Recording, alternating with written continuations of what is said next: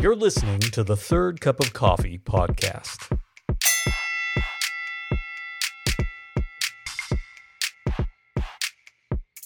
Good day, everybody. Randy Bolander on the Third Cup of Coffee. Glad to be with you on this bright and shining Kansas day, or wherever you are. Hope it's bright and shining. I'm actually drinking my third cup of coffee right now, which it feels good to hit that mark, not come to you in a false sense, calling it the third cup of coffee and drinking my second or my fourth. This just seems congruent, and I like that.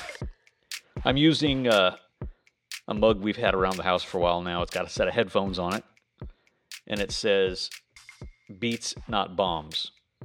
Beats, not bombs. I looked at this cup. I don't know where it came from. I have no idea. It looks like Bernie swag is what it looks like. I have no idea how we would have got Bernie swag, but whatever. This cup says "Beats, not bombs," and as I poured the coffee, I thought, who on earth has ever been given that choice? Like, who on earth has ever, in the face of being bombed, asked, could I just have some beats? Like, under what circumstances is beats, not bombs, even relevant? I don't know. This is what happens when people think they've found simple answers to things, okay? They break down really quickly. Difficult questions, answers are almost never simple. Definitely not beats versus bombs. We were never given that choice. Nobody was given that choice. I am on a teaching break, as you know, 4 weeks where we are using some of the voices from within the bridge, and it has been fantastic. I took the opportunity the very first week to actually get out of town by myself, go spend some time in prayer, go and just be quiet before the Lord. Had some really tremendous times with the Lord. Also got in some great hiking. I went to Colorado, and I went to go hike in, what's it called, the Spruce Mountain wilderness area, or I don't know. You can see it from the highway, so let's not pretend that, I was in the outback, but it had a great name. But I got there, and the parking lot was full, and so they refer you to the Spring Meadow parking lot.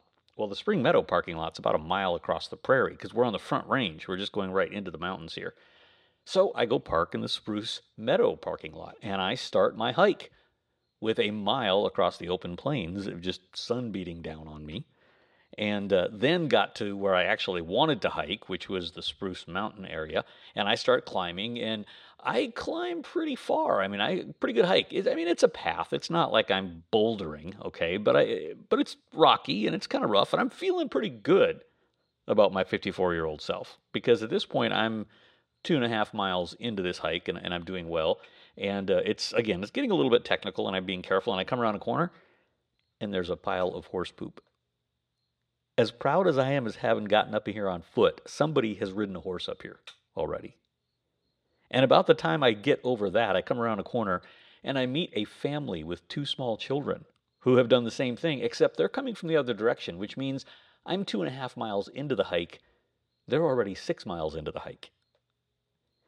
I was instantly deflated. It's just like all the wind out of my sails. It was like, you think that you've become Mr. Wilderness. You're out for a walk. There's a kid out here in Crocs who has climbed this thing. Do not act like you are something that you are not. So, lesson being there.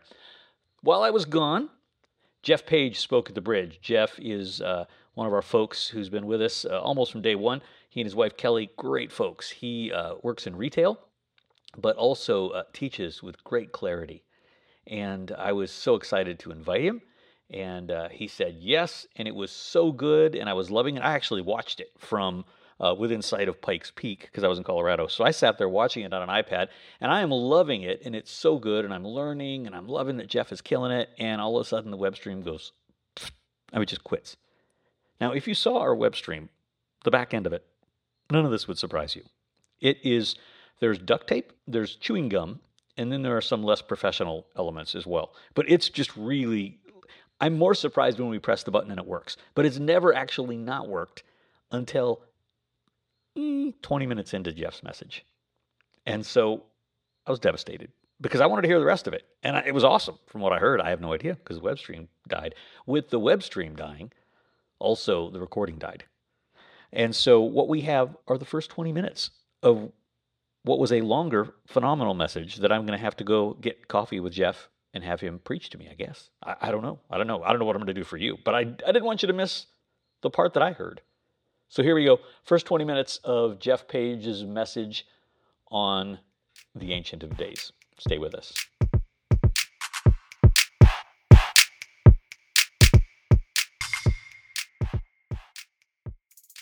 Hi, good morning.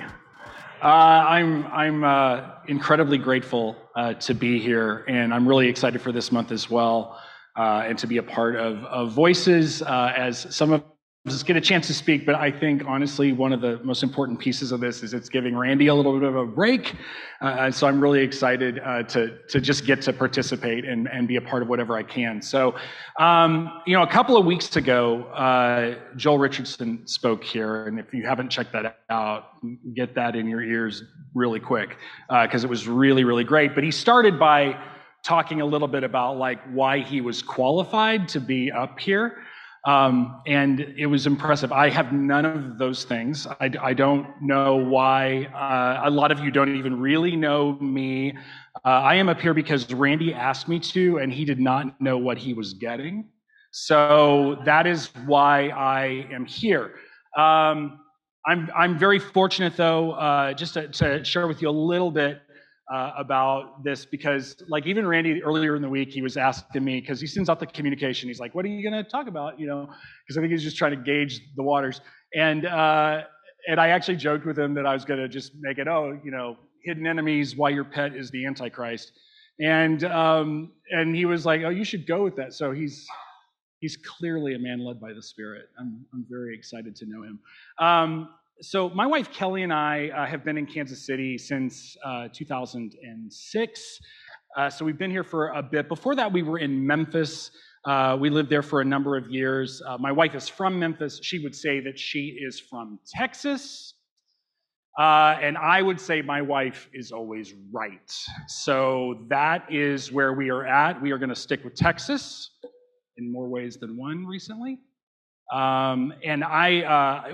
were there for a little bit, and while we were there, we were kind of trying to figure life out, and I decided to go into ministry. I went to seminary, and I got the degree, and I worked for a church. I had been working for a church for some time, and really loved those people, still do, had built some really great relationships.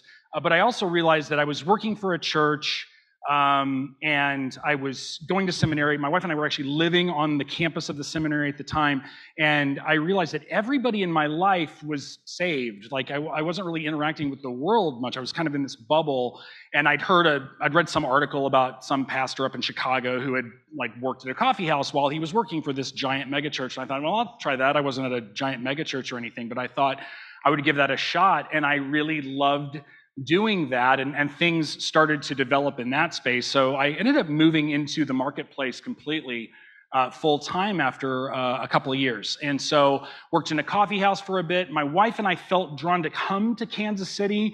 And I was even prepared when we moved to KC to perhaps even, quit the marketplace, go back into ministry, figure out that whole thing. But I felt really strongly burdened by the Lord to stay in the marketplace. So we moved to Kansas City. I stayed. I was still working at a coffee house. And now I work in retail, and I do love what I do, and I love being a part of that culture. Over the years that we've been here, it's very strange, our relationship with the Bridge, because I feel like our paths have sort of crossed peripherally several times, over even the years, even pre-Kansas City. We figured out, Randy and I figured out that my wife and I visited Cincinnati Vineyard and got prayed over from a guy while him and Kelsey were in Cincinnati at that church, and just crossing paths. Never met them there, but just little moments of time. There are people who regularly frequent here Sunday mornings who have worked for me, and we're not connected because of the Bridge. We just happened to cross paths again. When Kelly and I moved to Kansas City for the first time, and I realized I was going to stay in the marketplace and be a Christian leader in the marketplace, the first man who prayed over me was Bruce Jackman. He was one of the first people I met in town, really. And that's huge for me. There's just weird connections that have happened over the years. And because of that, I'm thrilled to be here. I'm thrilled to be a part of this. And I'm just very grateful for the opportunity. We have had an interesting past few months like everybody else. And one of the things that has really hit me pretty hard is I got really driven into the book of Daniel several months ago. It was kind of as the Bridge had moved here to the Culture House for the first time. We've only been here 4 months, y'all. It feels like it's been for so much longer. But when we first moved here, it was kind of at a really important time in my life, and I got moved to the book of Daniel. So if you got your Bibles with you, please open to Daniel 7. I'm not talking about pets and antichrists and stuff, I promise. But I do want us to get there. I got really thrown into this entire book, but I keep getting trapped in the book of Daniel. It's specifically Daniel chapter 7. And so before we dig into this, I just wanted to kind of talk about we're not really going to talk about the rest of Daniel. We're going to talk about a little chunk in chapter 7. There's a significant amount of information that is in all of the chapters of Daniel. And this one section I want to land on. And if you've looked at the emails this week, I'm really fascinated by the Ancient of Days. I'm really fascinated by this scene that Daniel sees. So if you look, just the first verse of Daniel 7 says, "In the first year of King Belshazzar," and so we know from that kind of the timing of this in Daniel's life. So this is a man who was probably in his late 60s or so, and he was in captivity for most of his life. I'll be 50 next year. And so that means that Daniel, at this point when he is seeing this vision, has been in captivity for longer than I've currently been alive, probably. And that's an amazing thing to me, because before you get to Daniel 7, you got to look at chapters 1 through 6. And we're not going to dig into those obviously right now, but I want to be really clear that this is a man who was faithful. He was called righteous by other contemporary prophets. This is a man who stood the course. And as a man who is working in the marketplace and is often working alongside and for people who are not completely on the same page as me, it's really important that a man can stay faithful in an environment where he's surrounded by everything that's telling him to not be faithful. So that's really important to me. So I like to pay attention a lot to those first 6 chapters because it gives me a bit of an idea of how that worked. So we get to Daniel 7, and we find out where it is. Now, we're not going to, he has this dream, and it's a troubling dream, and it's a very important dream that we are not going to talk about today. But I do, you can't forget the dream because he's seeing this really troubling event. And then he sees this in verse 9. "As I looked, thrones were placed, and the Ancient of Days took his seat. His clothing was white as snow, and the hair of his head like pure wool. His throne was fiery flames. Its wheels were burning fire. A stream of fire issued and came out from before him. 1,000 thousands served him, and 10,000 times 10,000 stood before him. The court sat in judgment, and the books were open." So I want to talk about a few of the things that we're seeing here, because this throne room that Daniel is seeing, it's in other places in Scripture. We see a lot of different mentions of it and descriptions of it. And so it's really worth getting fascinated with this scene. If you've not dug into it, if you've not pondered it, it is worth taking the time and digging into and really kind of obsessing about what it is that Daniel is seeing here. So today, we're going to talk about just 4 aspects of this throne room and this scene that Daniel sees. But before we go into that, it's important to note that this room, and by the way, Revelation tells us it's a room. If you look at Revelation 4, where this similar scene is described, there's a door. So there's a door that opens. This is a room of some sort. And as we look at this room, it's important to know that the Ancient of Days, the one sitting on the throne, this room is exactly how he wants it to be. This is the creator of all things. This is the creator of heaven and earth. He is the king of the universe. There's no, this couch is here, I think I'll move it over here. There's none of that. It is exactly how he spoke it into being, with no mistake, no second thought. This room is exactly as he wanted it to be. And so we don't focus on it enough, I don't think. And I started to think, I was starting to just really ponder, why am I not focused in it? And, as I speak to you today, I want to be really clear, I really feel like the Lord has brought my wife and I, along with my two daughters, into the bridge for just a period of time for us, very selfishly for us, kind of what we needed, because we're going on a particular journey right now. So the things that I say right now, I'm just going to share with you the things that I've been kind of working through and struggling with, and I'm going to hope that the Lord is aligning our paths, just like it seems like the last, I would say, dozen times that I've heard Randy speak, it was just for me. I don't know what y'all were listening to, but it was just like exactly where I was at. And so I think the Lord is doing something in the Spirit amongst people and just bringing them together. So I'm just going to speak to some of the things that I've been thinking through. One of them is, why have I not pondered this room enough? And one of the reasons that I think I haven't is that the throne room feels very separated from my current reality. The times when I look at the throne room, it's always surrounded by something that feels very past or very future. So if you think about like when it's mentioned in Revelation 4, remember it's like we see this throne room, but before that, Jesus himself is addressing the 7 churches, and then John sees this throne room, and then we start going into this kind of description of things that are happening in the future, maybe nearer future than we thought, but definitely future, right? And we've kind of thought about those in those terms. Daniel, in the same sense, when he is seeing this throne, right before he's seeing this very disturbing dream that is about kingdoms, both past and future, and now we see the throne, and now we dig more into the dreams that are kind of past and future, and we learn about those things. And so when I think about like why I haven't been pondering it, I think that in my mind I've separated it from the now. And I think this is why we need to focus on this room that Daniel sees starting in 7:9, because he is seeing very disturbing things. We learn later that they were incredibly disturbing to him. But the Lord shows him right before, hey, this is what's going on. This is the reality right now. And you see this description of him on the throne. And John is the same way. It's like, here's some stuff that we need to communicate, but before we roll out this whole plan and there's seals and bowls and all this, just know this is what's going on. And I think it's really important for me to know that, because the Ancient of Days, the one who sits on the throne, is there now, and he is in complete control. See, this world has a prince right now. And if I'm only looking at what's going on in the world, and I'm only fascinated by the things that the prince is in charge of, I'm going to lose sight of who is really in charge.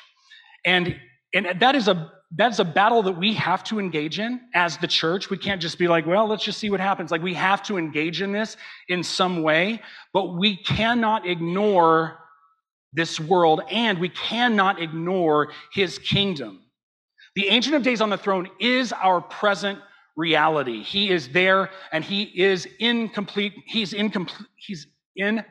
control. Excuse me. So are there horrible things happening today? Absolutely. And is the Lord allowing these things to happen in some way? Yes, he is. And that's a struggle, and we should struggle with it. It's okay to struggle with it. But that is why he wants our eyes on him. It is so easy for us to get offended by him not acting in the ways that we think that he should. And it's why he also shows Daniel that throne when he does, and why he shows John that throne when he does, because it is so easy for us to get offended. And he is saying to us, keep your eyes on me. This is what is happening really. And I'm in control of this whole thing. So don't lose sight of that.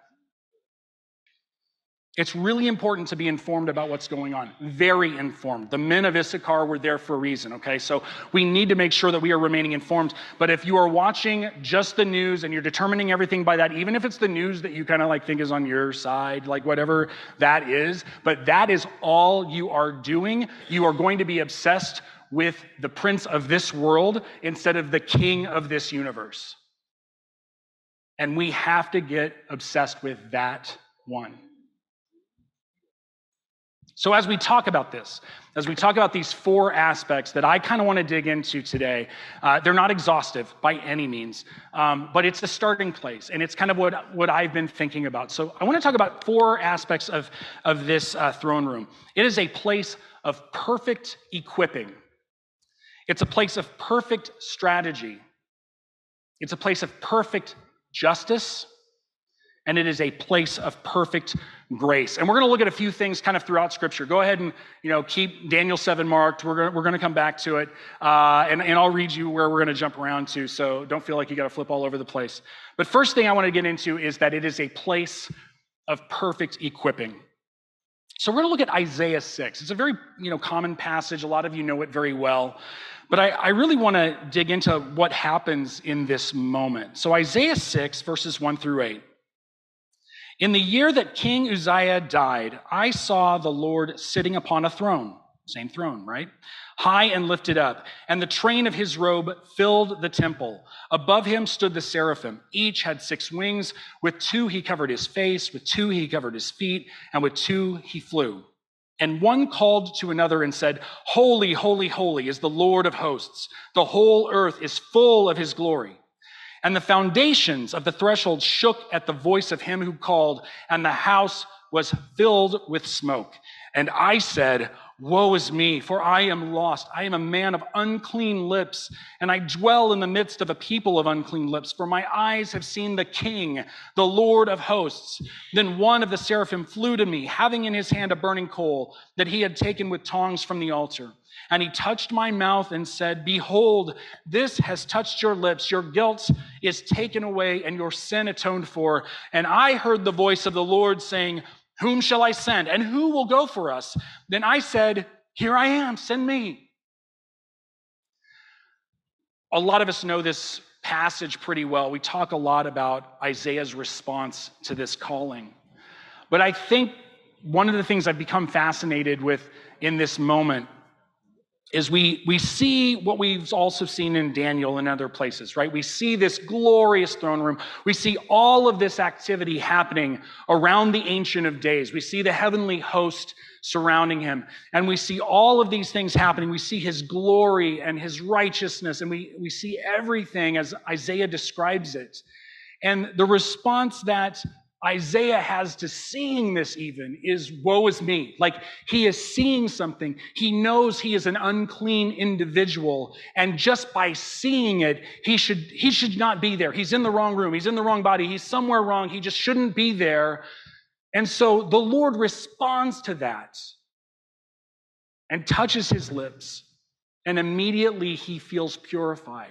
And my favorite part of that is not the purification part. Remember, this is a man who felt he couldn't even look upon the Lord.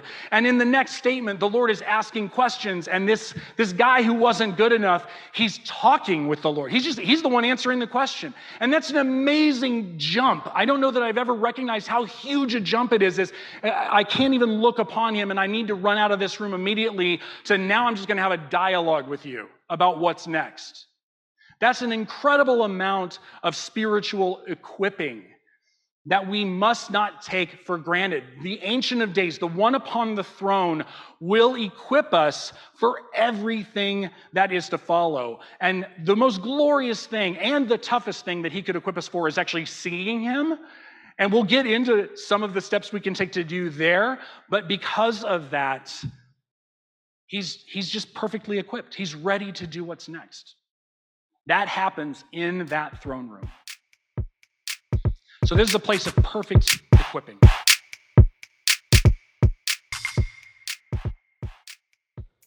Okay, Randy again. So do you understand why I was so frustrated? It was a great message, and then it's gone. So I wanted to give you the first part of it. Also wanted to invite you to the bridge this weekend. Rachel Fa'agutu is continuing our series. Rachel normally leads worship for us. We are putting her up a little further forward, and she's going to speak on Sunday. She is a phenomenal teacher. Some of you have heard her. Some of you have only heard her lead worship. Let me tell you, you're only getting half of the whole enchilada, so you really want to come. Rachel Fa'agutu speaking at the bridge on Sunday, 10:30 a.m. at the Culture House. Hope to see you as we continue our series, on Voices. Have a great week.